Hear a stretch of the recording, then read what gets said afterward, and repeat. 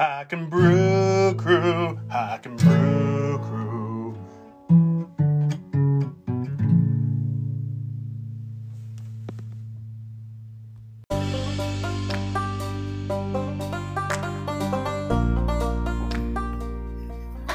Welcome to the Maine Hike and Brew Crew podcast. This week, Owen and I are joined by Sean Sullivan of the Maine Brewers Guild.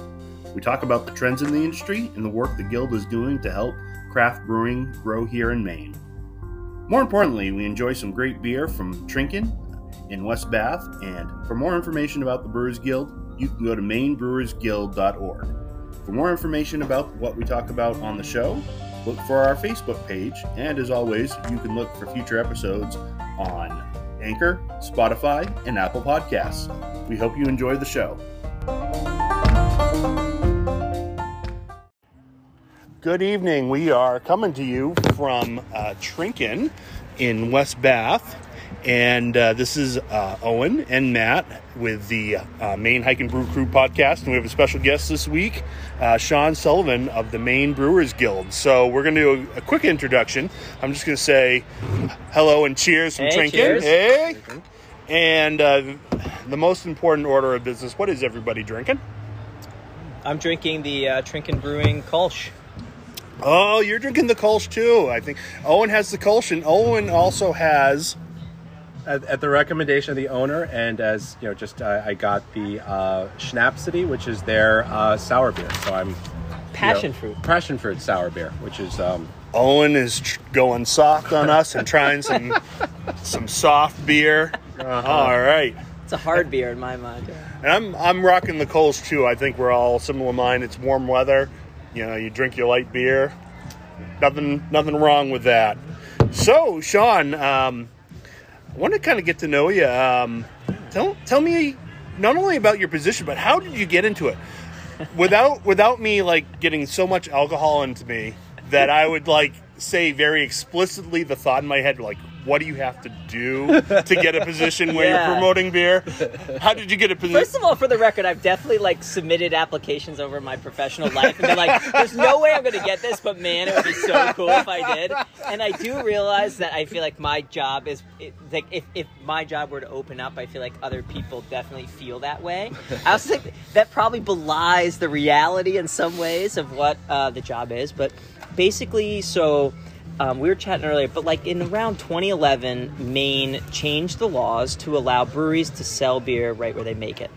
Okay, so prior to that, you had to brew the beer. If you wanted to give away your beer at your brewery, you had to give them a tour, and then you could give beer for free. And so what happened is when the law changed, and all of a sudden a brewery could sell beer, feet from where distance-wise, from where they brewed it. Not only that, but people would come in, they meet the brewer, they smell the ingredients, they see the tanks. Like, the tour became so much more rich, and the people who came through became customers. And that changed the whole, business model of what a brewery could be. So at that point, the all-volunteer guild, which is actually around since 1996, the IRS said it was an official nonprofit. Cool. And so it's been around for a long time. Shout out to Gritty's and Geary's and Allagash and then in Shipyard, of course. And then in later years, Rising Tide got really involved with that tasting room law. And they realized, geez, this industry is starting to take off. A couple forward-thinking people had been around the country and seen what had happened in Colorado and California with people visiting breweries, and they're like, we could potentially do this in Maine. We're already in vacation land. So, cutting to the chase, they decided to hire an executive director of the guild, and it was a part-time job, $1,200 a month. Big bucks, and they needed some sad sap that could afford $1,200, which I couldn't. But luckily, money maybe not. Beer. Yeah, I had I had a little startup company going at the time, and earned a small amount from that. And then my wife was then girlfriend, now wife, ex-girlfriend, now wife, right? She loves that one. We had enough saved and everything that was able to make it work for that first year, and then became full-time thereafter. The way I got the job, though, I found it on, I don't know, some Maine Jobs thing or something. And I had been helped to organize and grow a nonprofit in Maine and turned it into a nonprofit called Portland Green Drinks. Okay. And so it was a monthly meetup for environmentally minded people.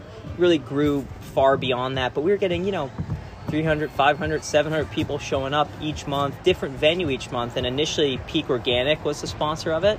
Actually, at the first event, the 2 sales reps for Peak Organic at the surf shop, where the first Portland Green Drinks event were the 2 guys who ended up founding a few years later Oxbow Brewing. And Peak Organic was like, oh, there's this environmental group meeting, like, we'll donate a keg. Sure, we'll donate a keg. And a guy had moved from Seattle, where he did the green drinks there, and started in Portland. And so I was just helping out, but he moved away thereafter. Long story short, I had been hosting events every month. Once we got more people, we asked more breweries to donate beer. So got to know a few of the brewery owners that were up in Sebago, were super generous. Rising Tide. We launched Maine Island Trail Ale at a Portland Green Drinks event. Oh, I love Maine so when Island the job, Trail Ale. yeah, when the That's job such a came good up, beer. I was like, guys, you've seen me put on beer events. You know I can speak in front of a crowd. Like, I've grown a nonprofit, formed a nonprofit, grown a nonprofit, established a board. Understand what's involved with that. Give me a shot at this job. And so, long answer. That's it. Well, I was looking at your LinkedIn. Like, you have a BA in art history, and just kind of give you a background. Owen, were you political science? Yeah. We're both political science. Okay. I went back and finished an accounting degree. Got it. But Owen and I, for a number of years, actually worked for the Boy Scouts. That was actually my supervisor for a couple Awesome. for that time. Yeah. Nice. I think I once threatened to give him a demerit if he brought in anything but Frosty's Donuts. I don't know. Yeah, that was the worst violation I ever committed. A hard boss. Well, Yeah. every Friday, somebody on the team would bring in donuts for Friday with coffee, and me trying to be the financial steward of the nonprofit said, I'll bring in Dunkin' Donuts because they were cheaper. Jesus. And no sooner as I had uttered the word Dunkin' Donuts, he said, no self-respecting man living in Brunswick would bring Dunkin' Donuts. You will bring Frosties. I'm with Matt on this one. And it was a good decision. So after that point, anytime I was on donut duty, it was always Frosties. Well, just because, it's like craft beer. Sometimes you spend a little bit more and get something a little bit better. Yeah. But you jump from that to a lot of things that involve working with people, employee relations, bringing people together, organizing people, which is very appropriate for a beer-related position. I mean, yeah, definitely. Like, I talked to a lot of people, we were chatting a little bit earlier. I didn't come from a brewing background, but connecting people to kind of one another, to ideas, has been something I've really enjoyed throughout my life, and has come naturally to me. And in this job, I love beer. I love beer as much as anybody else. But what really motivates me in this job is all of the people starting up breweries in small towns, and seeing a group of friends in their 40s and their 50s and their 60s going, I'm going to quit my job that I built my career, and I'm going to open up a brewery. And seeing them take that leap, but then seeing them 3 years later when their whole town's hanging out, they know everybody, and they've got 5 employees, and the family's doing okay. Man, being part of that entrepreneurial ride along has been really fun for me, and I live vicariously through a lot of our brewery. Well, for me, the brewery culture has been cool. To your point about expanding, I come from a family of what predated the brewery with the local bar. My grandfather, who immigrated from Ireland, had a small restaurant bar business, and the concept of the local, which is used over in Ireland and the UK. You have your local bar, which is right down, and what's involved from bars. We have up for us, Ferns is our local, sure, but you have the local can be your brewery now. And each the running joke I think has been every town in Maine seems to have a brewery of some description, which 10 years ago, I'm guessing when you probably first started, was kind of like you probably wouldn't even have thought of the fact that every town in the state would have would have that. I always think it's funny because people get so focused on the number of breweries in the state. It's like 168 for the record, but nobody's ever asked like how many coffee shops are there in Maine. You never see that reported in the media. But to your point, I think that's something that I've seen change. So I've been doing the shop since 2013, and really it is much more of a European kind of approach. The breweries have created a different kind of drinking culture in the country. Like, I've got a 4-year-old. I wouldn't necessarily, and again, not to differentiate, bars are an incredible partner of breweries, and we wouldn't exist and be successful without them. But not every bar I take my 4-year-old to, but basically on a Saturday afternoon. Yeah. But they've really created family-friendly spaces, and it's not universal, but in England or Ireland or something, you go there on a Sunday with the whole family, and you're spending from 1 to 10, not just not because the family is alcoholics, but because that's where the community gathers, and that's where people are hanging out, and kids can kind of run a little bit more free, and the restaurant's not trying to turn the table. No, absolutely. And I think to your casual. point, the brewery has kind of redefined the drinking culture as it's more of, you appreciate. I mean, there's for a place like either whether it's Trinken or Flight Deck or wherever, there's a lot of care and a lot of love and a lot of research that goes into brewing a beer. People pour their heart and souls into developing the beer, investing in the equipment, and that's just, I think it's just that it's a different approach. And when people come to a brewery, they appreciate it a lot more, because I think especially up here, people appreciate what's gone into it and all that effort. Yeah, and I think people are coming to Maine because they want that authenticity. They want something that they can't get anywhere else, that's made by someone local. And they want to have a conversation. I mean, anytime you go to any travel, you say, Alaska recently, like having a conversation with someone who lives there is more valuable than the tour guide from California who's, on the cruise ship to tell you about the history. Like, just having a BS kind of chat with the local is great. Funny story about that. So, on the cruise I shared they try to get you with all like the different drink packages and stuff like that. And I split a room with my cousin just for costs and stuff like that. And he was like, well, what about the drink packages? And I said, well, my goal is I wanted to get off the boat and support the locals. When we got to Juneau and Skagway and other places, it's like, I'd rather go to a local bar. It's going to be more cost effective, but I'm going to support, as somebody who loves supporting the local breweries, I wanted to do that and see what they were doing in Alaska, and had some really, very cool, local spots. And, you drank in a brewery called Barnaby Brewing in Juneau, and they, for such a new brewery, they had medals around their in this little landlocked bar in Juneau, Alaska. It's like, and the owner was really cool. They had so most places will have a rescue dog. They had a rescue cat that would prowled around the place. Well, just even think about that. I mean, when was the last time you went to a restaurant and you met the owner? Yeah. Like, can you ever? I don't know if I've ever had that situation. But breweries, we were just chatting with them here, but and a lot of time the owners are there pouring the beer and talking with you. So I think that approachability has really been part of the secret sauce that's really helped the industry grow. Yep, no, it's blown up, but in a good way. And I know that we've got you got your flagships like your Maine Beer Company, Allagash, and stuff like that. But it seems like even during the pandemic and all that stuff, breweries are still popping up and finding new stuff. I mean, these guys at Trinken, they opened up in February 2020. Oh, good. Wow. So cheers to those guys for working their way through. My God. I think, I hit them in maybe it was September of that year. I was driving by all right, I need to start coming here. Yeah. And that was the only bar I went to for close to a year. Yeah. I'd come here every couple of weeks, and just, you can spread out outside. They have a good layout here, which allows you to do that.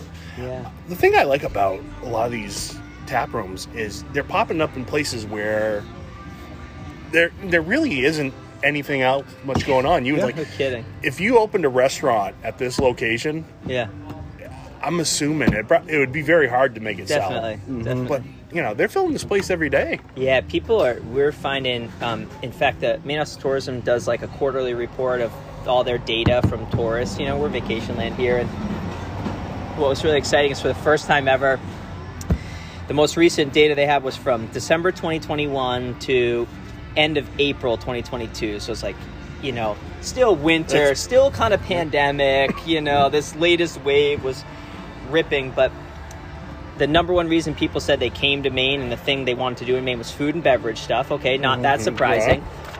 But eating lobster has always been the number one thing underneath that. So what specifically? This year last quarter, for the first time ever, it was visiting craft breweries and brew pubs. 44% of people said that was their driving reason to come to Maine. And what we're finding is, just like you're saying, people will drive literally hundreds of miles and down a dirt road to find a brewery and have that experience. And it's drawing people to corners of Maine that, you've never heard of. I mean, there are breweries in towns. I could name towns some of our breweries are in that I guarantee you lifelong Mainers couldn't point to on a map. Oh my God. Yeah. The one I want to hit, and I just haven't planned it right. What's the one in Whitefield? What, Sheepscott? Oh, Sheepscott was, Stephen. The Count of Whitefield, Stephen Gorel. The Count of Whitefield. Yeah, he used to have on his answering machine the local weather report every day. He's a character. Yeah, Stephen, he is a great guy. He has been, one of these... That's another thing, I think that's so interesting about Maine's beer scene is it was really English ale specific. I don't know if you guys know that history. Alan Pugsley and this guy who came over from England and started opening up. In fact, he's working on a brewery in Maine right now, helping to start a brewery in Maine right now that will be a gluten-free brewery, and it's the 100th brewery that he has helped open. The 100 he has opened up. I was looking at a list of them in China, in Taiwan, in the Orkney Islands, in Scotland, in France, in everywhere around the world. This guy has been opening up breweries, but he came from a British brewery with Ringwood yeast, which is what founded, Geary's, the first one, Gritty's, the Burton Union system. He was selling the brewing system as well. So if you go in the basement at Gritty's, you got these brick-covered kettles. That's part of the system. The Peter Austin system that is part of this English ale open top fermentation. So now you see all these tanks, they're all fully covered. This is, ale fermenting to open air. And for so long, people thought of Maine beer as that British ale. Yeah. And really, Sheepscott's one of them that's still in that vein, but a lot of them broke out of it. And that's part of what's been driving this next wave of growth, too. Well, yeah, I'm starting to call the mid-coast area the Belgian coast, because every brewery you go up, there's a certain point you start hitting a lot more Belgian stuff, which is great. Yeah, variety. I love the English styles. I'm not so crazy about IPAs. I tolerate them. Yeah. But I need to have that variety. I love. Well, we went to one a couple, back in mid-July on a super hot, one of the first really hot weekends. We went to Waterman's Beach Brewery. Yeah, guys. I know you chatted about it with drinking beers on an earlier episode, but how about that view? Oh my God, it's literally, it's like you could, but I mean, just now I think what Waterman's was an example of was the spectrum. They had someone from dark to light. Anybody who was a beer drinker could go there. And, after doing a flight, would settle on a beer and could chill, and people were bringing in take. Oh my God. Goodness. We showed up, it was just we were just it was it's they opened that gate right at 2 too. and I mean, we got there, we thought we would be the only ones there. Yeah. And within, a few minutes, there was a line of people. It was just it was great. Fun fact. Waterman's Beach refuses. The owners there are great, and I've been there a couple times this summer. They don't have any signs. There's no sign because yes, you can find it in Waze and Google Maps and stuff like that, but there's no sign to turn down. So it's in South Thomaston, down one of these peninsulas, off of Route 1. South Thomaston, what's really there? No signs on the doors, no signs on the gate. There's not a brewery flag. There's not a turn this way, and the owner has told me that, occasionally someone would come in pretty upset that, there's no signs, and even questioning when they drive down, is this and he comes and he goes, you don't have any signs. He's like, I figured out what to do. It's like, you sound like you could use a beer. Could I get you a beer? That is genius. But that's just it. they undersell themselves, and that's not a knock on them. No. It's just that Maine sort of humility, and you But get almost- there, and they're on the open Atlantic They Ocean. want that wow factor. They want you to show up and be like, and the guy was, at least the day we went, was a local high school teacher, chatty as all could be, super nice. And I went up to him, I remember looking out, because I mean, literally where they're pouring the beers, the guy's literally looking, and I said to him, "Tough life," and he just smiled. He said, "Yeah." Now, I went there, they had a potluck, and so all the local people, I mean, I'm talking literally Susie Q, They had retiree is bringing her crock pot. They had the sign for that. We saw that on a Sunday. I went. Sunday. Oh my God. It was great. I mean, you had the blueberry crumble. What could be more Maine than that? It was fantastic. A crock BYOF to the brewery. Yeah, you think they fly under the radar, but here's the fun. So Charlie Papazian, who wrote the original home brewing book, it's like the Bible, The Joy of Home Brewing. Okay. And he, for years, was the ambassador for the Brewers Association, this national group representing all the craft brewers in the country.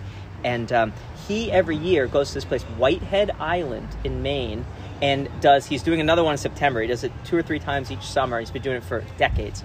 And it's a home brewing course where people pay a good chunk of change to go out there, and they stay out on this remote Maine island. Wow. There's nothing there. I'm not talking like, there's a couple This is the lighthouse keeper's house, and a couple cabins. Okay, there's nothing there, and they brew beer, they drink beer, they talk about beer, and so he hosted a little brewer dinner at Waterman's Beach maybe a month ago or so, and you never know, and you're hanging out with anyway. Just it's so great what you can find at the end of a dirt road. And I mean, each brewery brings on their own culture, but that is just there's sometimes you just can't be. I mean, that's just. I mean.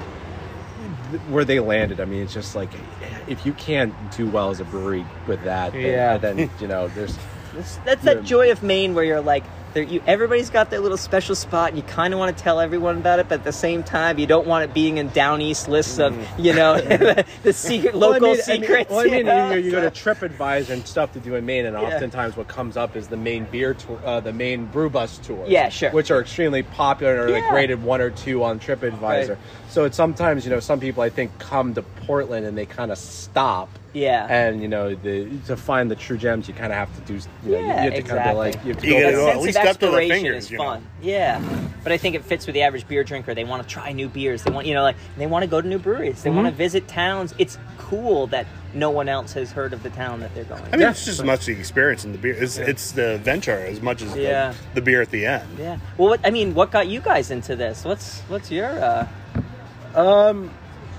So. I came to Maine about 10 years ago, and kind of fell in love with all aspects of Maine, the hiking, the outdoors and stuff. And, I initially got there because, and for the longest time, I kind of went with the crowd of the IPAs and stuff like that. So no, was a big fan of the really heavy, IPAs, especially like when Lone Pine started blowing up and doing all their, but then finding, and I think for me, I'm always trying to find the next hike or the next thing to explore, and I've explored a good sense. A lot of people have jokingly said, even though I'm from away, I've seen more of the state than a lot of locals, just because I came to Maine with the idea of I want to see. So the brewery culture as it's evolved has given me an excuse to be like, I want to check this out. I want to check this out. And my friend Matt here is never going to refuse an excuse to go drink beer. So it works out. It works out perfectly. But one of the in our group of friends, one of our favorite places is just Flight Deck. I mean, just being able to sit down there, watch the planes. They've done so much work to that place in terms of making family friendly, and they were one of the first real craft beer places in the mid coast, and they've just they went from a few things, and they're really they just do so much, and just seeing the base come alive, and they were really it's nice to see them go from they were just like in the building to expanding. They just won Best Outdoor Dining in Maine or something like that. Those little huts are they are really cool. And they got the pizza. So to your point, you could go to Flight Deck for an afternoon and play a little cornhole, have some pizza. Mom and Dad can have some They have a beer. good barbecue stand that comes on the weekends too. Rolling smoke. Yeah. I gotta give them some props. But like I said, we just a bunch of us we became friends through our work with the Boy Scouts and all that, and found a common interest in drinking beer. And like I said, when we would go, part of us, we had a group chat going for the longest time. Whenever somebody would walk into Bootleggers with the discount piles, the discount pile's good. And so that was like, stuff. We get some Sam something here, So stuff that you would never be willing to try just because of the fact that, hey, for $12 for a case of beer, you're willing to try. So and then everything kind of evolved, and now Brunswick, we've got Flight Deck, Black Pug, Moderation, Sea Dog. So you can make a happy drinking culture in Brunswick. No kidding. All right. So I do have a couple questions on our. First, you do some advocacy as part of your position. Yeah. What have been some issues that you've kind of helped some breweries out with? Yeah, good question. So, look, like alcohol's regulated. It should be regulated. No one's opposing that. We're not trying to raise the drunk driving limit, lower the drinking age. I think that's what people mostly assume when they hear someone like working on the laws in beer. Bring my 13-year-old in here. Have a beer with me. Not exactly. So there's some nuanced stuff that gets really dry and boring. But, chatting a little earlier, occasionally liquor enforcement finds laws or regulations on the books that are completely outdated. And I think any industry that grows as quickly as craft beer has, inevitably there's a lag behind the laws. And that's a normal part of the laws are not static, they do change. And so I'm trying to think of a number of examples. So first of all, we talked a little bit earlier, 2011, the tasting room law. That was the inflection point for Maine craft beer when breweries were able to start selling their beer right where they made it. One of the big ones we worked on a couple years ago is breweries are able to deliver their beer and sell their beer right to bars and restaurants. When they're small, if you're a small brewery. So super important. You're right. You're starting. I always think of the Austin Street guys because for so long they were fully self-distributed, and they built relationships with local bars. Hey, I'm Jake. I'm Will. We started Austin Street Brewery. Like, we're the owners. Same thing you and I want. We want to meet the owners, the people behind the beer. They can answer all your questions. They're most passionate about it. They're the best advocate and salesman for it. And so they built these relationships, but there was a law in the books that said once you get to 1,600 barrels of beer a year, it's about 50,000 gallons of beer, to put it in perspective. Sounds like a lot, not really that much beer. To put it in perspective, Maine Beer Company made about like 20,000 plus barrels. So this was 1,600 barrels. You had to sign on with the distributor, and you had to have all your beer sold through a distributor to deliver your beer to the bars and restaurants, and it lost that personal connection. So what we saw is that a lot of breweries were keeping their size at literally 1,599 barrels of beer a year. And they wanted to grow bigger, but they didn't want to lose out. So we worked on a whole slew of laws that related to the relationship about how you get your beer to market. And that allowed breweries to grow a little bit bigger and maintain those personal relationships.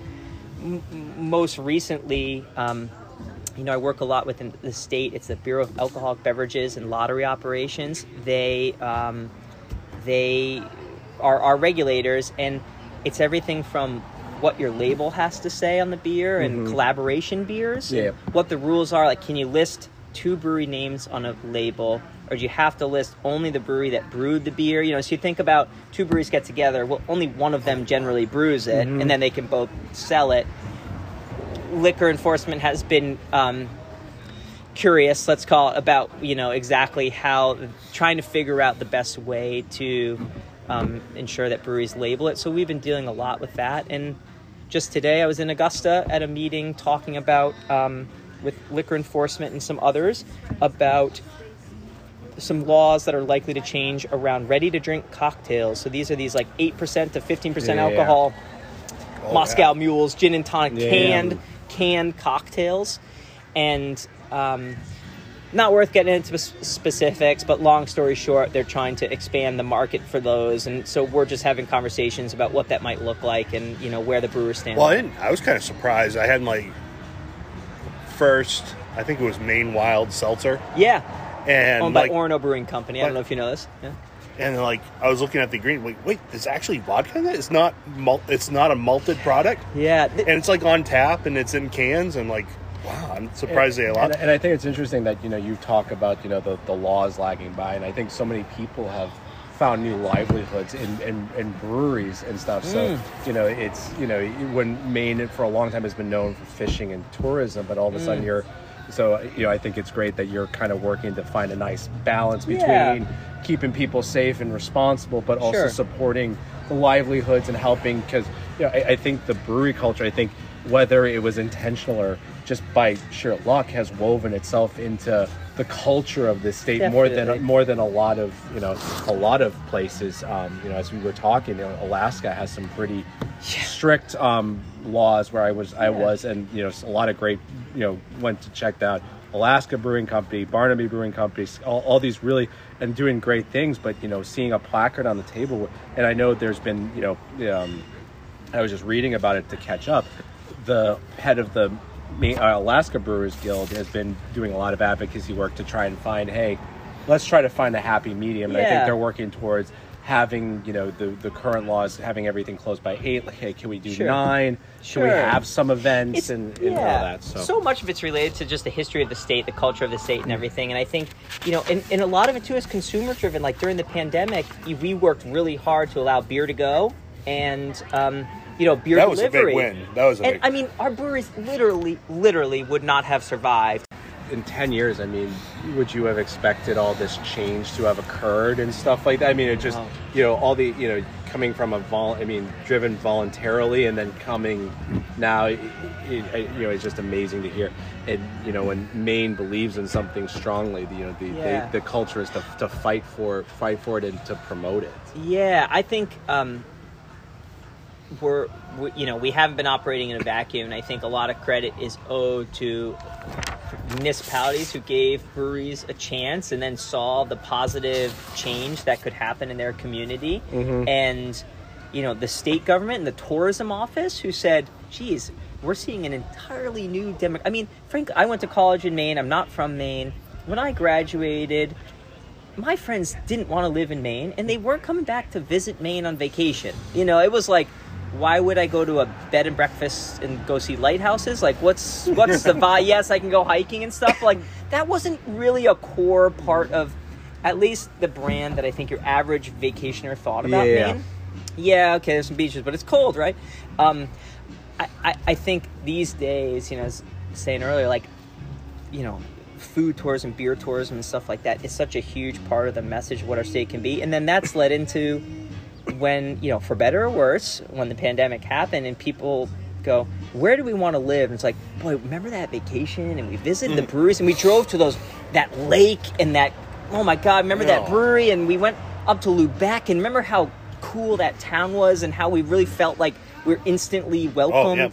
And people go, let's just move there, And so I think from a demographic shift that Maine needs literally for economic survival, we can play a role in that. So it has been positive. And I also shout out to the brewers because frankly, with very few exceptions, our brewers have been great stewards in their community. Oh my God. They've shut down when they're supposed to shut down. They've, been responsible members. They're supporting they're not throwing their names on Little League shirts and sponsoring the Boy Scouts. Well, but appropriately, not doing so. But they are part of the community. To be fair, when we were doing some of our big fundraisers with the Boy Scouts, Gritty's would donate, the beer, so people adults who came and supported us. Gritty's did, Lone Pine did. Yeah, so, oh my God, and you go and through towns and stuff, and they've got the banners advertising the local 5K, and you see the breweries. It's true on there, and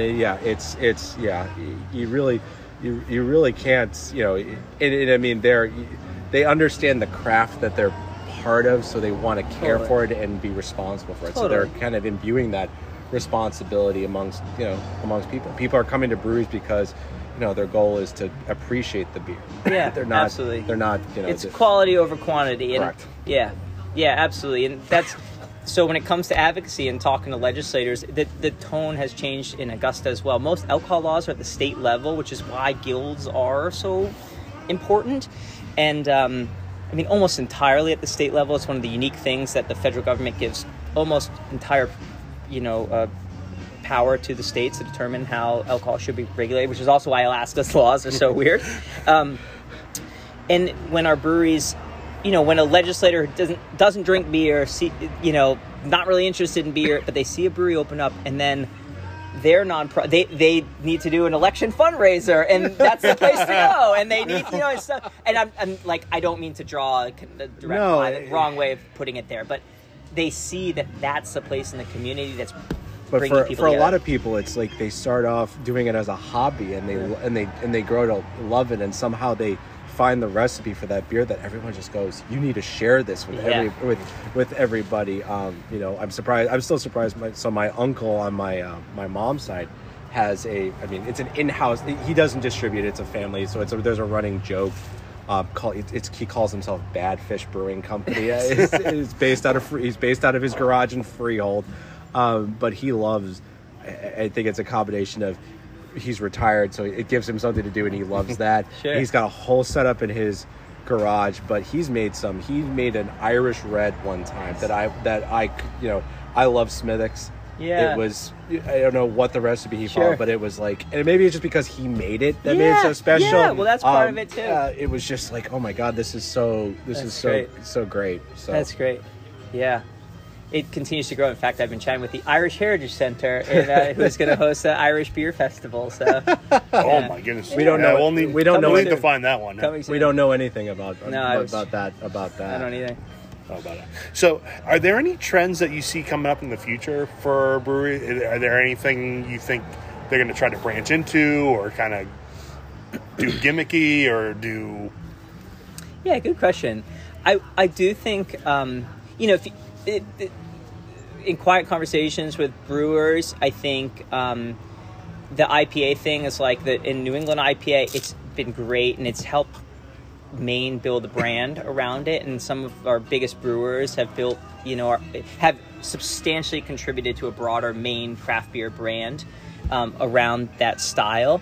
I think it's a little bit of a blessing and a curse at this point, where behind closed doors they're drinking Pilsner. The brewers are drinking Pilsners and lagers and things. I think a lot of them have made a shift towards crisper, lighter beers, and yet they know and they see your average customer walks in the door, and you still get the people who go, what's the highest ABV you got? Or, I want the double IPA, or just what IPAs do you have? That's all I drink. And so it's kind of like you own a record shop, or music shop. You're only selling if you only sell music you like, you're not going to run a business. Well, and I think that brings up the the concept of every brewery talks about their flagship beer. So it allows them to kind of build a reputation on that initial beer, but then, hey, I want to make sure I have something for the Pilsner drinkers, something for the lager drinkers, something for the sour drinkers. And then that gives them hey, what do you recommend? Well, our flagship is X, but what do you like to drink? And then they can cater to their... It's like a restaurant. Like, you might not be in a mood for a hamburger today, but they'd be kind of like most restaurants would be, they wouldn't want to have their menu without one. Want to leave money on the table, and also, want to ensure that customer has an option. So I do think we'll continue to see, we've got some breweries opening up that are lager focused here at Trinken, opened up, focused on German beers. I think we'll continue to see breweries focus on that, as well as, I mentioned earlier kind of the European drinking culture. When we went to England with the Maine Beer Box and were part of a festival there, a lot of Maine brewers did collaborations with English breweries, and what they found was British breweries were brewing a lot of not just sub 6 or sub 5% beers, but sub 4% beers. And to try and create a beer with flavor that's 3.5%, that's as big of a challenge as creating a well-balanced beer at 8%. And so I'm increasingly seeing brewers interested because they want to have people hanging out at their tasting room all day. And yes, the flagship will never go away, and breweries are wise to have a flagship brand. But additionally, a lot of breweries have added food lately as well. So things to cater to a group of people who want to spend more time than your average kind of restaurant, 45 minute to an hour and 15 turnaround.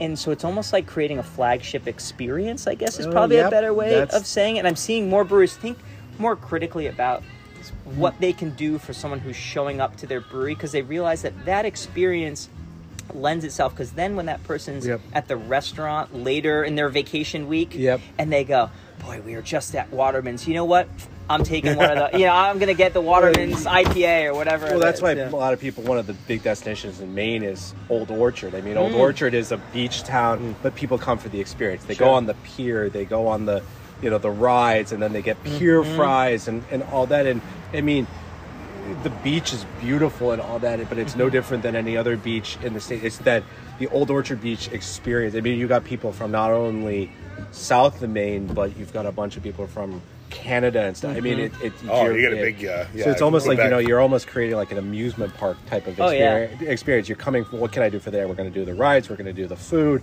We're going to walk around and enjoy the sightseeing. It's, And I just say, trend-wise too, I mean, breweries, what we're seeing too, we've got a crowded marketplace, admittedly. Shelf space and draft lines haven't grown at the same rate that breweries have grown. So what that, I think, necessitates is breweries thinking critically about what their niche is within the industry. So I'm seeing some breweries focus a little bit more narrowly around, what their brand represents. Well, imagine too, if you're trying to get something on the shelf at different, you want something that differentiates. Yeah.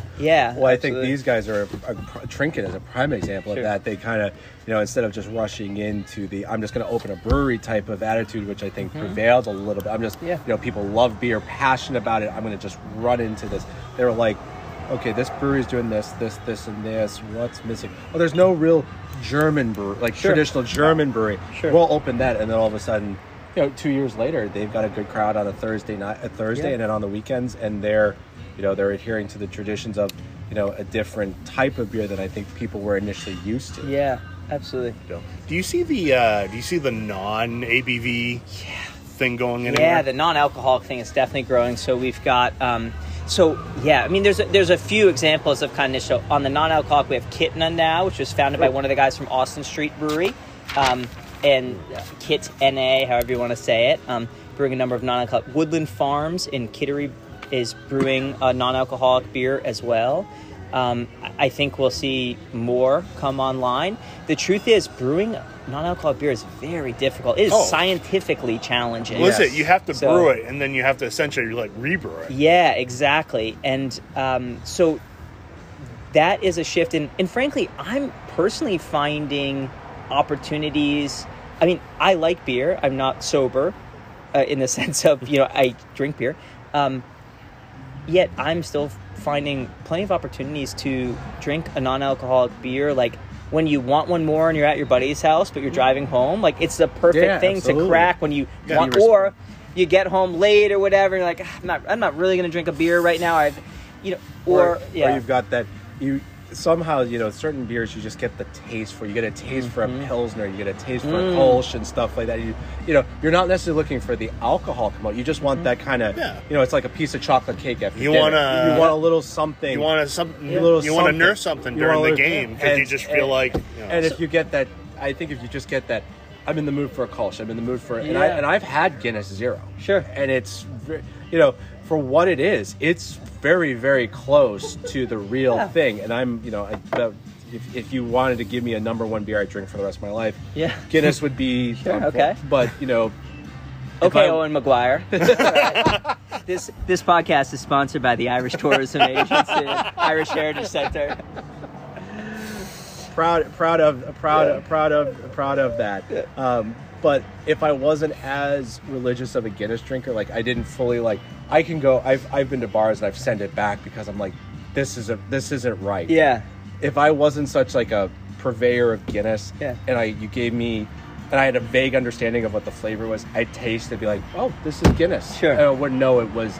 There's like a little bit of artificialness to it. Does it have that little sticky sweet? That little sticky, And so, but for what it is, it's absolutely incredible. And I'll be honest, I do have a 4-pack of it in my refrigerator because some nights I just want 2 Guinnesses, but I don't want to wake up not that 2 Guinnesses would ever. No, I get it. But just I got some not to me. It's not a Maine, but it's a New England. I get some Sam, just a haze. Yeah. And it does work out with the IPA pretty well because, I mean, you have that kind of difference of the flavor. It kind of covers up the funkiness that you would get. Yeah. Well, I'll give you 2 more examples. So we have Lucky Pigeon Brewing that opened up, which is a gluten-free brewery. We have another one that's in the works that's going to be announced pretty soon if they haven't already publicly. So I think that's another category too. And then I'd also mention another one which most people hadn't heard of.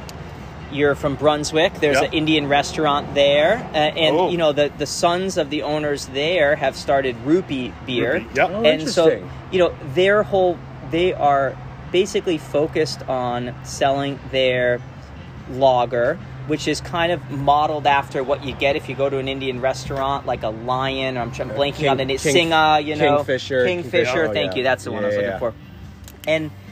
But, you know, they realize that there's an opportunity for a craft beer on the menu, and people are coming in there. Talk about the right. I mean, whatever reason, the Kingfishers, the Tigers, they have curtailed their beer to the food. I mean, there is nothing better than having like a nice buttered chicken with a glass of Kingfisher. And they really understand that whole match. It's like, pair it well. And then lastly, on the trend thing, I'd say, you know, I'm also seeing breweries who are doing IPAs, and you know, they're doing the normal kind of suite of beers, but they're becoming B Corps, or they're super focused on diversity issues, or they're super focused on, you know, sustainability issues, and seeing breweries, you know, align with cultural kind of movements is another thing. And that's not unique to beer, but I think everybody's been trying to kind of please everybody, and we're seeing that differentiation accelerate. When you're local enough, though, I mean, it does give them a little more flexibility. Sure. And they're not so big that they have to go through all these channels like, if I want to support this, I'm going to support this.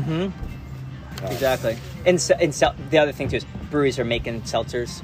You know, they're seeing that market take off, and like, okay, well, if that's what people are wanting, if you get so many people that go, I would have, hey, I was going to go to your brewery the other night, but, you know, my buddy only drinks seltzers. Well, okay, you know what? We're going to cater to that, and finding those opportunities to cater to the people who walk through their door. We're not shy about taking people coming from out of state's money. We're certainly not shy. As we shouldn't be. Should we refill, guys? Should we? Yeah. No pressure. We'll come back with some hiking updates and some brews in the news. Perfect. And we're back, and Sean has agreed to hang out with us. Of course, you know, we're having beer, so why not? Why not? It's beer o'clock somewhere. Well, we had our summer vacations. Yes. And Owen had a heck of a vacation. Yeah. So you know, after all the COVID and some family stuff, they allowed 25 of my extended family on a cruise ship for an extended period of time. So we took a really awesome cruise out of Seattle with the Ovation of the Seas was the name of the cruise ship. First time in my, you know, kind of from a lot of my family that we had done a cruise. So it was a bit overwhelming. But we did a cruise to Alaska, and I think like a lot of people, Alaska is like on everyone's bucket list. They want to go see because it's just got this lore about it.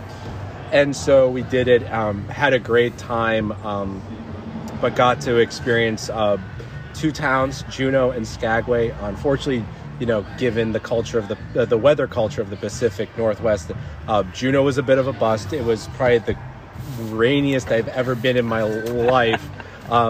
But fortunately, we got to try out Alaska Brewing Company, which is based in Juneau, which is really cool. For whatever reason, I drank a lot of amber on that trip. Not sure why, but Alaska's amber was really good. And we actually found, you know, funny enough, talking about, so my last name is Maguire, Maguire. We were walking around trying to figure out what to do in Juneau, visited the state capitol. We were trying to figure out what else to do, and we're walking along the main drag of Juneau. Rain just pouring down us. All of a sudden, we see a bar, TK Maguire's. Bingo. Didn't get confirmation whether it was a long-lost relative that got into a fight with the family and decided to move as far away from everybody as possible, but had some beers, and it had a really funny server from, we had an Ooper, a person from the Upper Peninsula who seemed to have wanted to get as far away from their extended family as humanly possible, so wound up in Juneau. And then we, so in Juneau, in addition to that was Barnaby Brewing Company. Forget the owner's name.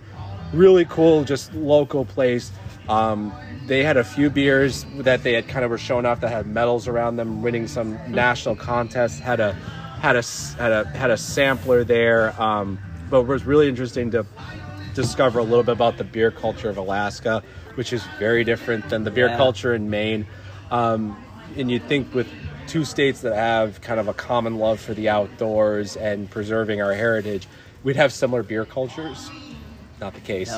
No. Alaska's brewery laws are a little strict. You can only be open till 8 p.m., allowed 36 ounces of beer per day, and no live music. I've since read... No TVs. No TVs. Oh my goodness. So, no bar stools. No bar stools.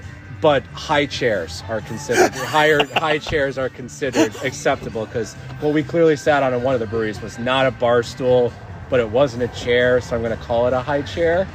But there's a lot of work being done by the Alaska Brewers Guild to get to like what you guys do to affect some change in that. But what are you supposed to do in the summer when it like stays light until midnight? Well, the same thing in the wintertime. They do have Midnight Sun Brewing Company in Anchorage, noted, that makes some barrel-aged beers that are pretty good. And then we, after Juneau, we had a really nice day in Skagway, did some biking around, visited this old mining community. It's no longer there, but they basically have preserved the outline of what the main, and it's literally like a small town in Maine called Dyea, D-Y-E-A. And so we kind of went out there, explored there, did a really nice hike on the local trail system. And then kind of the highlight was Skagway Brewing Company, which was really cool. They had they had one beer that they only make at their brewery, so to kind of bring people. Cool.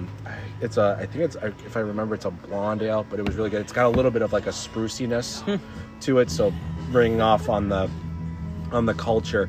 But really cool, really great people, and got to unfortunately we did stop in Victoria, British Columbia. I didn't get any breweries because of how short the stopover was. And a lot of the breweries were not very close by where we were at port, so it would have been a challenge to get to. But highly recommended. Alaska, like for many, has been on my bucket list, but got to experience the beauty and the beer culture. And even though it was only 3 breweries, all the beers we had were great. So shout out to Alaska, Barnaby, and Skagway. Any good hikes? We did one called the Dewey Lakes Trails, so it's similar to like what we have, and it made me appreciate more what we have in Maine, because it was very much reminiscent of Tumbledown with the lake at the top, but really kind of very quaint, very kind of, you go from, and I mean, Skagway's a small town. I mean, it's 830 people. So you bring a cruise ship of 4,000 people like we had, and there wasn't just one cruise ship, there was 3 that were docked. So all of a sudden, this small town of 830 people swells to like 12,000. Wow. But so there's a really bustling downtown, and you go on this trail system up into this lake area, and it's like, oh, we are in Alaska after all. So that was kind of the only hike we did there. Most notable, I haven't taken anything really exciting for a hike, but I was at Reed State Park last week, and for those of you who don't know Reed State Park, it's basically if you go up to Woolwich past Bath and you drive maybe a half hour down through Aroostook and then into Georgetown, you get a beautiful state park. There's a couple state parks right in this area. That is one of them. Popham is another one. Wolf's Neck. Some really good beaches. And Reed State Park is it's divided into 2 parts. You can go left or right. Most people go left. There's a main beachhead, a main rock, and then there's another place, and it has like a mile-long beach. So we went, I think, about a week and a half ago, my sons and I, and we came up to the gatehouse, and we see all these shark warnings. What to do in the case of a shark? I'm like, what's going on here? And we just go about our business, and we get home, and I get a nice 2.5 mile hike in it. Get home, and my son's playing me these videos of sharks just beyond the surf. Like, we were there like a week and a half before that, and we were drifting out to the surf line to quote unquote fight the waves, just because, hey, let's, and there's these videos on local media. It doesn't seem like another, maybe another 20 feet beyond it, you see like great white fins going on. And the video that was taken was like a day or two after we were swimming there. And I sent it to my buddy in New Jersey, and he's like, "Oh, that looks fake." I'm like, no, dude, that's actually real. The great white thing in Maine has been definitely real this year. And yeah, Reed State Park, that's a special place. That's a really special place to me personally. And I know you mentioned you were at Five Islands recently too. Another that if people want Maine in a like a caricature of like what you imagine when you go to Maine, a creaky dock and lobsters being pulled out of the cold Atlantic with a view of open ocean and rugged islands and lobster boats cruising through. I mean, that is Five Islands right there. If somebody put like a little beer hut there, oh my God, I would never leave it. Well, but the benefit is hey, let's be quiet, because it's BYOB, and that's the only way I can afford to make my way to a lobster shack in Maine these days, is by bringing my own 4-pack for $14 instead of a 20-ounce for $13 at the restaurant. So let's just keep it quiet over here with the beer shack. There is a little, for the record, if you're visiting, there is a little farm stand that sells a small amount of beer there. But Reed State Park is beautiful. Maybe the sharks are just coming for the beer. Yeah. If you gave a shark a sip, would he want another? I mean, it may become attractive. I mean, the reason why they're here is because there's more seals. Yeah. And, obviously tourists would like to see seals. And it's kind of funny now, like, oh, look at all those seals there. I'm like, oh, sharks are just behind them. Yeah, I'm a year-round surfer in Maine, and you have to make a decision at some point as a surfer, like, I'm either going to go out or I'm not going to go out. And if I'm going to go out, I can't spend the whole time worrying about this, so you just have to decide you're not going to focus on it. But I will admit that there's been a little bit of trepidation this year, just because it's been, the woman who was killed last year in Harpswell, attacked by a shark, and then another one, I think it was Massachusetts or somewhere else. But yeah, seeing the reports around Maine and everything, it is interesting. We do have a lot of seals. A bit of a challenge when the key piece of equipment for your hobby makes you look like a seal. Look a bit like a seal. A seal burrito. Yeah, don't go to Reed. There's never any good waves there. So definitely don't bother. Yeah. We're gonna do a little brews in the news, and I'm just gonna pull out a few stories and see if we have any thoughts. So we were talking a little bit earlier about high and low ABVs. I get this one story from the Washington Post. I won't go through everything in it, but it seems to be there's a wider deviation now. There seems to be a trend to either have really high ABV beers or low or none. And I kind of found the opening quote was kind of funny. Are you seeing, John, more popularity-wise, are the higher octane beers still really popular, or are people kind of, tending to like the lowers and all over the place? I think people are tending to the lowers. That's my personal opinion, I guess. But there's always going to be the crowd that wants the high octane stuff, and it's like there are, I'll say guys, but there are people who love shots at the bar, and like. Everybody's got one buddy, going on this guy here, he's going to do this, The vast majority of people are probably not that direction. I think we're kind of heading towards there. I'm not much of a shot drinker, but I did have to imbibe in Alaska's state shot, which is called the duck fart. Go on. And it's a mixture, a layered mixture of Kahluas, Baileys, and Crown Royal. And it literally, if you can imagine the color combination as you rise, it does look like something that would come out of a duck. Okay, got it. Tastes way better than it sounds. Doesn't sound as good as Fat Ass in a Glass, but I'll take it. The main version. It's really good. And I'm not a huge Crown Royal fan, but mixing the Kahlua and Bailey's, kind of nice. Crown by itself is yeah. I want to hear the opening quote here. It's like. They had this one gentleman, if I'm going to drop down $12 for a 6-pack, I want to make sure the alcohol content is at least 6%. That way I can drink one or two and be satisfied and still have a couple beers left for later. Now, is this person definitely from below the Mason-Dixon line? Actually, you know what? I screwed up the accent. I should have done my Brooklyn accent. This guy is from Brooklyn. There you go. And their college counselor. Okay, well there you go. You got to know your audience. I think God definitely, but the inflation thing that's playing into people's desire, and it's kind of bang for your buck. And I definitely do know those people. Like, I only want one, and if I'm going to have it, I want it to be 7% or more. Well, God bless college counselors, because if you were a neurotic teenager like me and stuff like that, God bless the patience of the college counselors. Well, I had a little, especially when you're paying full board, room and board for sitting at home on Zoom. I did have a little health episode last year, and my fluid intake was limited. And so the first couple weeks when I was really following the plan strictly, I'll have a Lafindamon, which is 9%, because I can only have so much in the day, and I set my little beer. As you can see, Matt's a very buck. As Matt is, he capitalizes on his intake. Spoken like an accountant, he did the math and he realized, I can only have 4 ounces of alcohol. Well, do it 9%. But that beer I nursed for a long time. Sure. I wasn't getting tanked on. Boy, But I was just milking it. Yeah, fair enough. Yeah. So this is an interesting story. 400-year Ecuadorian beer, resurrected from yeast.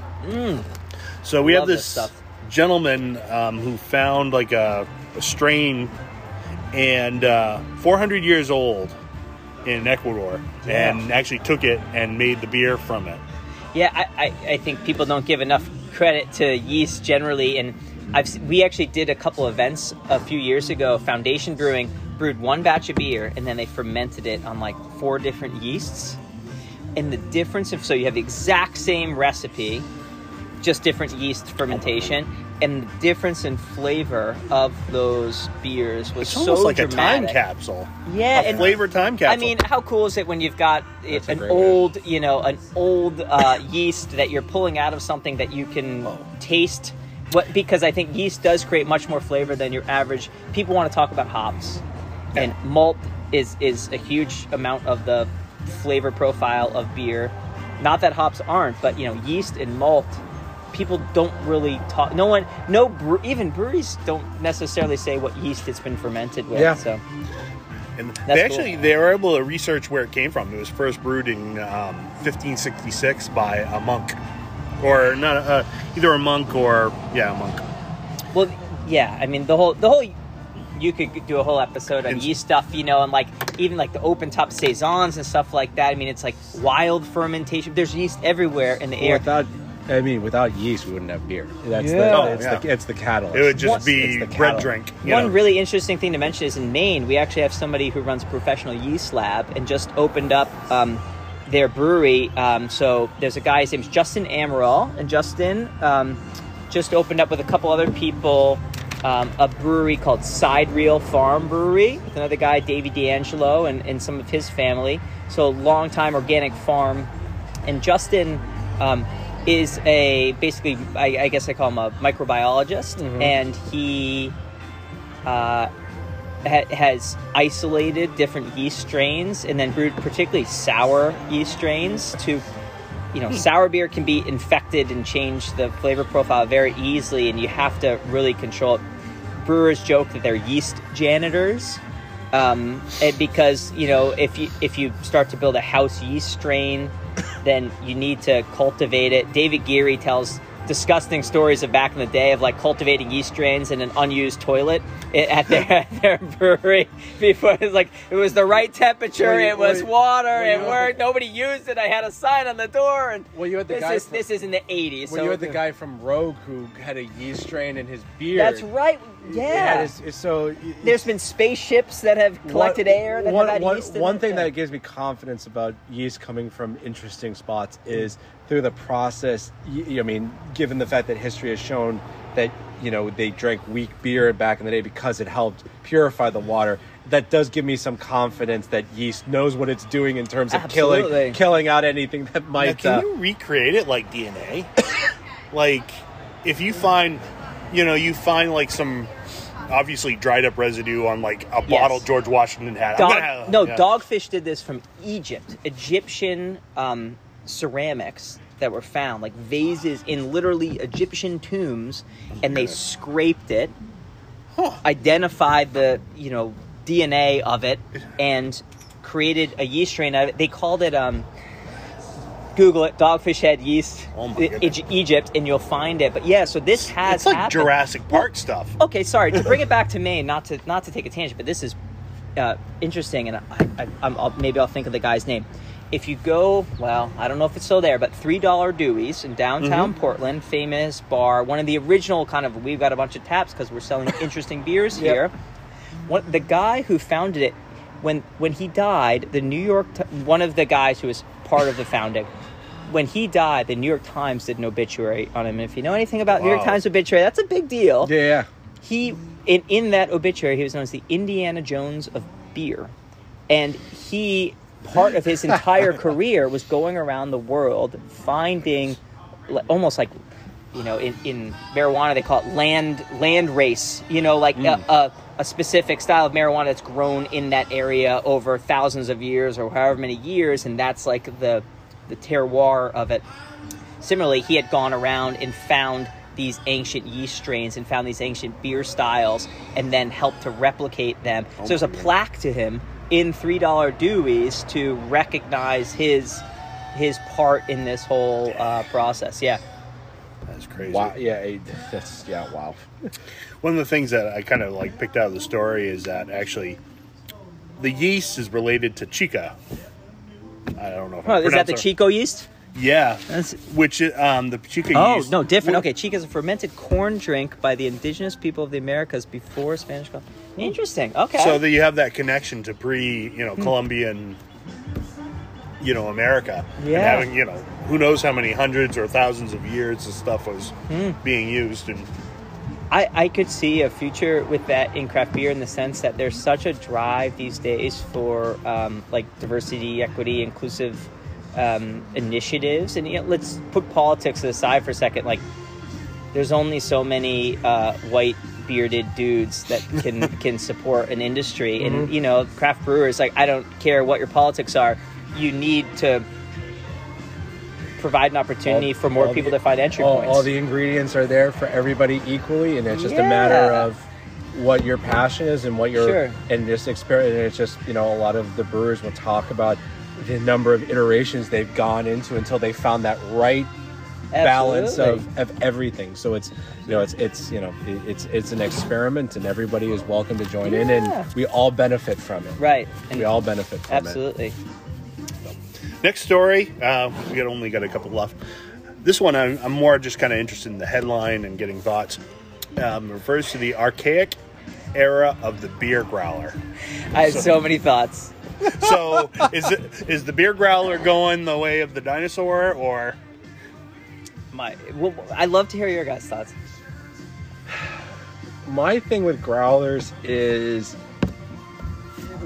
I don't know how it seems like if you want to go and buy like a growler of beer, they're very insistent on that you have to buy their specific growler versus I'd love to see something, whether it's through, what is it, Maine Beer Trail, or what is Maine it? Beer Trail. Maine Beer Trail, or through the Brewers Guild, where you paid for, like, I don't know if like a subscription is the right word, but you got a growler that was kind of like you go in and a brewery would accept it as a way of, whereas, you go in, it's like, and I don't want to not support, if they've got a 4-pack, great, but I know a lot of breweries can't afford the equipment to make or to do cans, but I would just love the ability to have something where I could have it in my car to bring it in and said, hey, I've got a Maine Brewers Guild endorsed growler, and whether they give you a few bucks off or not, it doesn't matter. I'd want to support them. So I guess I gotta ask: is it government?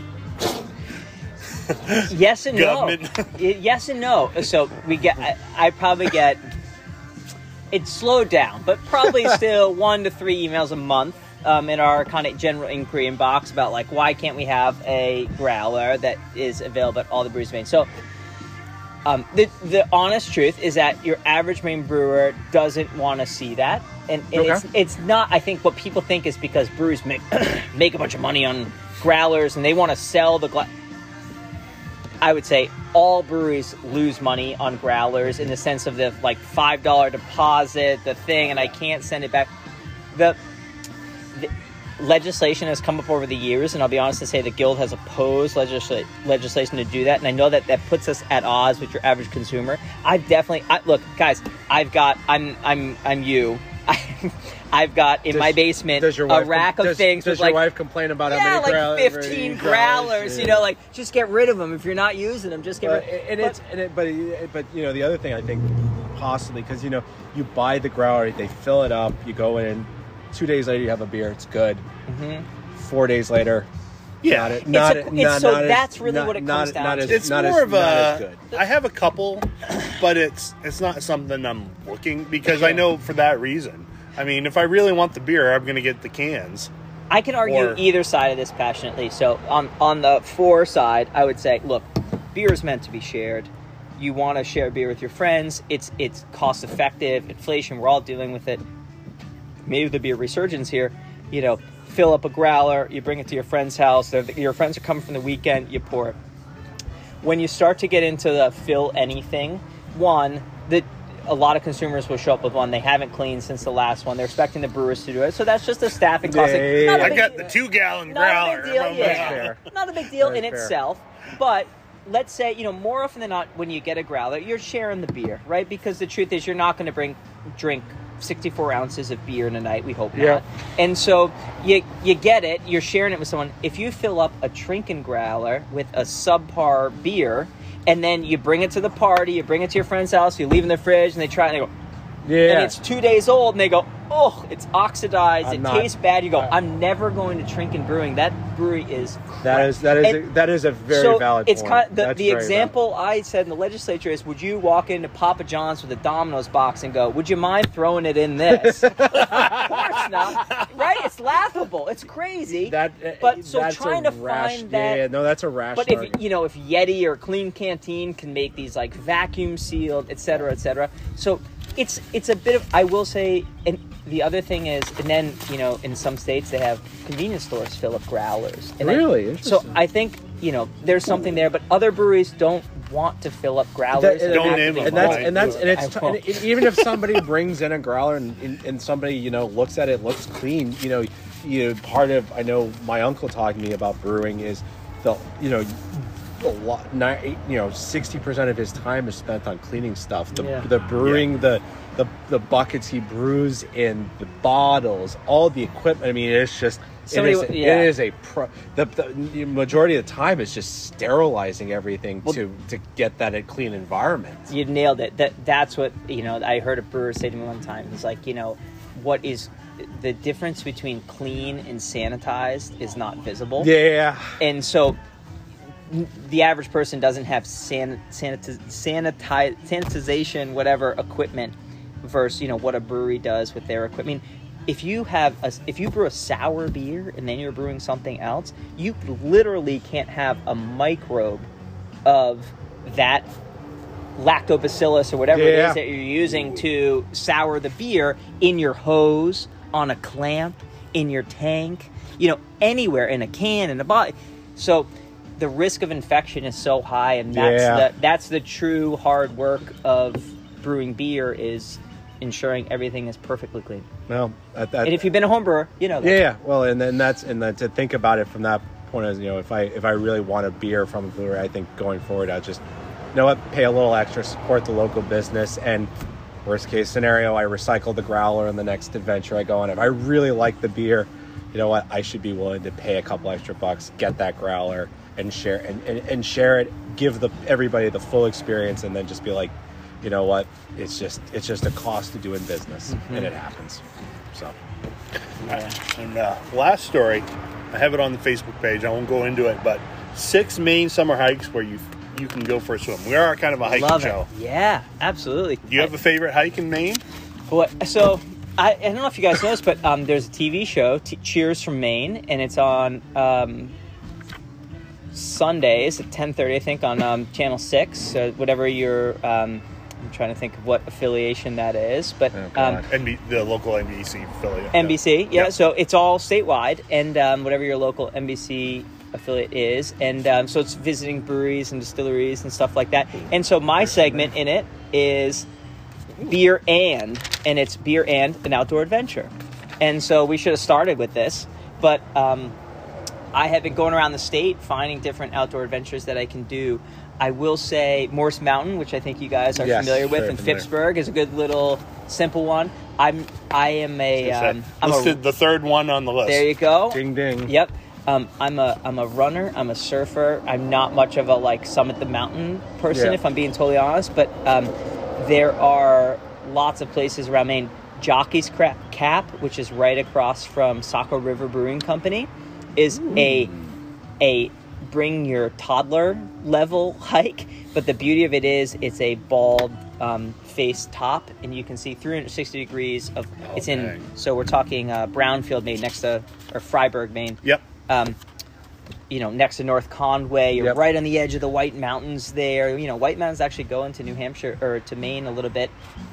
You can see just a beautiful view there. I've hiked Tumble Down as well, another beautiful hike. Number one on the list. There you go. Nice little lake near the top. I've swum in that lake many times. Yeah, but I love the thought there, a swim plus hike, especially near ideal. the top. You've made it to the top. Yeah, and I'm curious on, you talked about it last episode.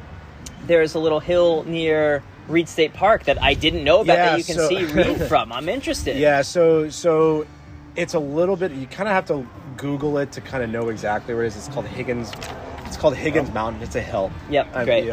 You got to give credit. You got to kind of call it what it is. You literally are driving down, what is the route down through Arouse? Is it 120? I think it's like 125 or something like that. And literally about halfway between Route 1 and Reed State Park, there's kind of a little side trail. There's a little kiosk, and it's literally a 1 mile loop, and it kind of pokes its head above, kind of almost like the Cliffs Trail down at Harpswell. That is my favorite hike in Maine, the Cliffs Trail in Harpswell. It pokes its head up, and you kind of have this, my favorite drive is driving onto Oars. Yes. When I first got my truck, I'm like, when you go up that hill, I'm like, yeah! See the view. Yeah, absolutely. I was chatting with a family here who had showed up from New York, and I was like, oh, where from New York? You always come to Maine? Yep, we always come to Maine. Where do you go? Harpswell, Bailey's, they're in Popham, Phippsburg this time. And if you want a really special place and want to do Waterman's Brewing in the same day, we did Lavernia Preserve. I don't know about this. Tell me. It's oh my God. I spent a lot of time in that area, actually, yeah. So Lavernia Preserve. In South Bristol, right, probably a few miles before the Pemaquid Point Lighthouse, there's a preserve that was a combination of a land trust and a personal family donation, and it's basically like a mini version of the Cutler Trail and Bold Coast Trail, and that's it's like another awesome hike. It's a 4 mile hike, and it's literally you go out, hike for about a mile. Anybody of any age and ability can do it.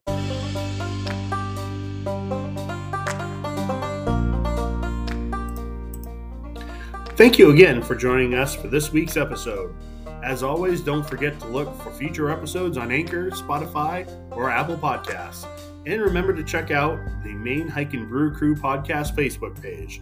We hope to see you along the trail soon, and cheers.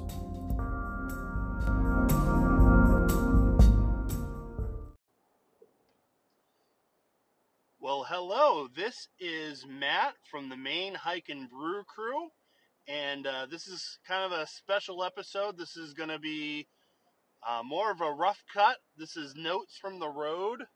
A very special episode. I am taking a little trip to Quebec.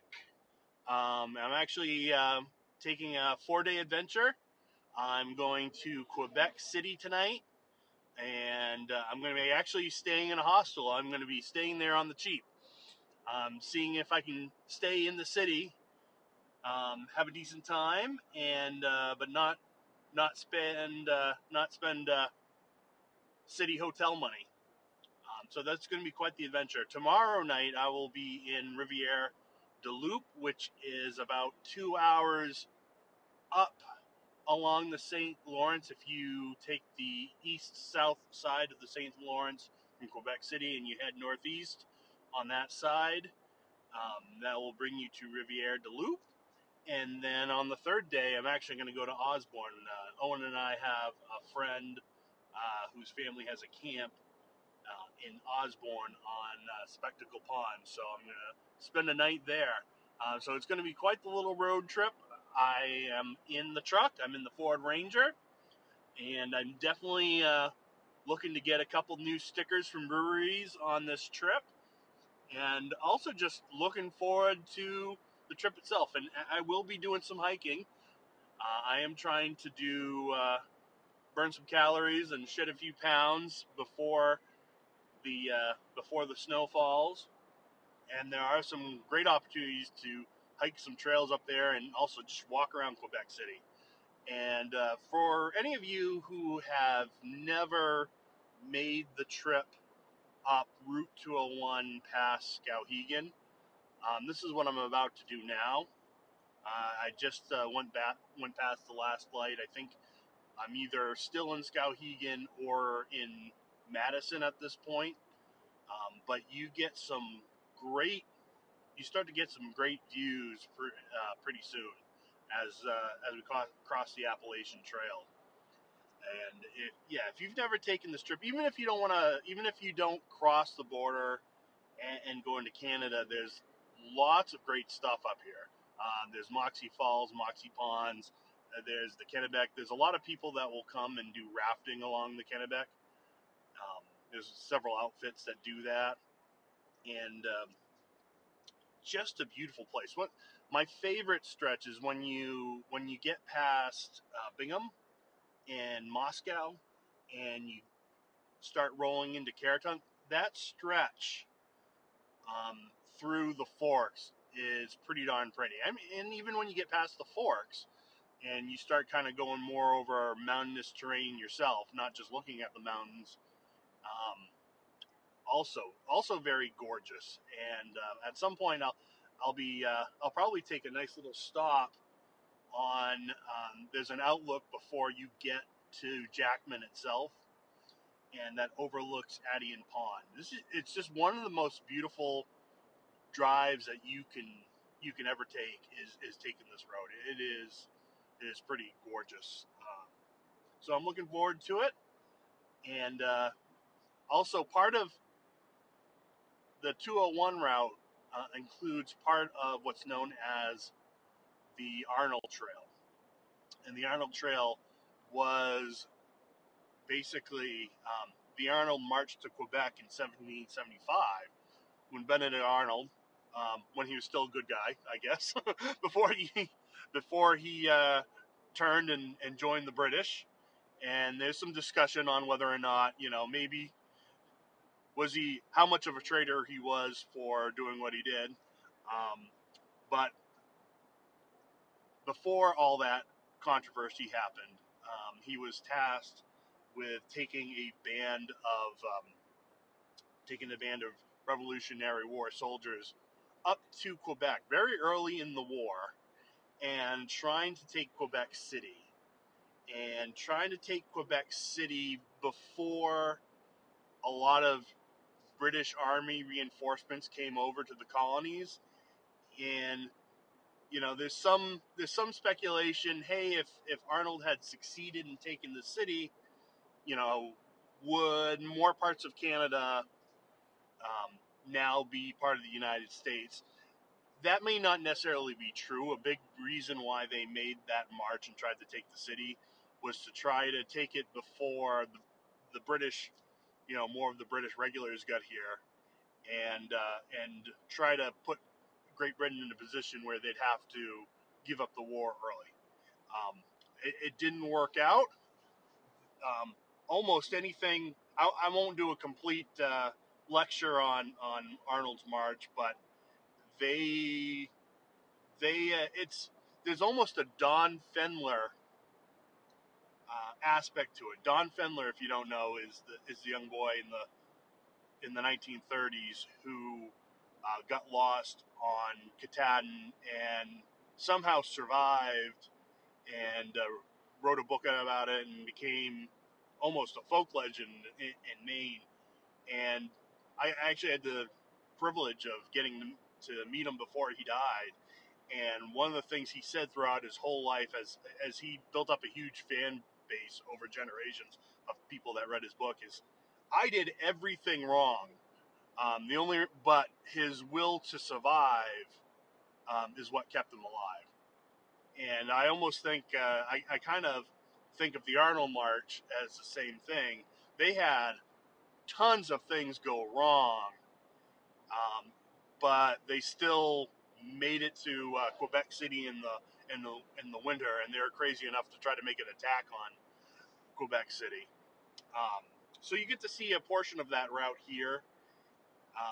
For poor Benedict Arnold, he was given bad maps, so this route that he was taking was actually a lot longer than he thought it was going to be. And they had other issues with with the bateau boats that they had bought, and like half the company leaving, and all kinds of stuff. But this way, before modern technology, I'm driving over highways in a pickup truck. I can't imagine trying to come up here in the late fall and the winter and in freshly made bateau boats and doing everything that those guys did. For us, I feel like I'm a trailblazer and an explorer, and really I'm just, I'm just glamoring it, glamping it, I guess, glamour camping in a way.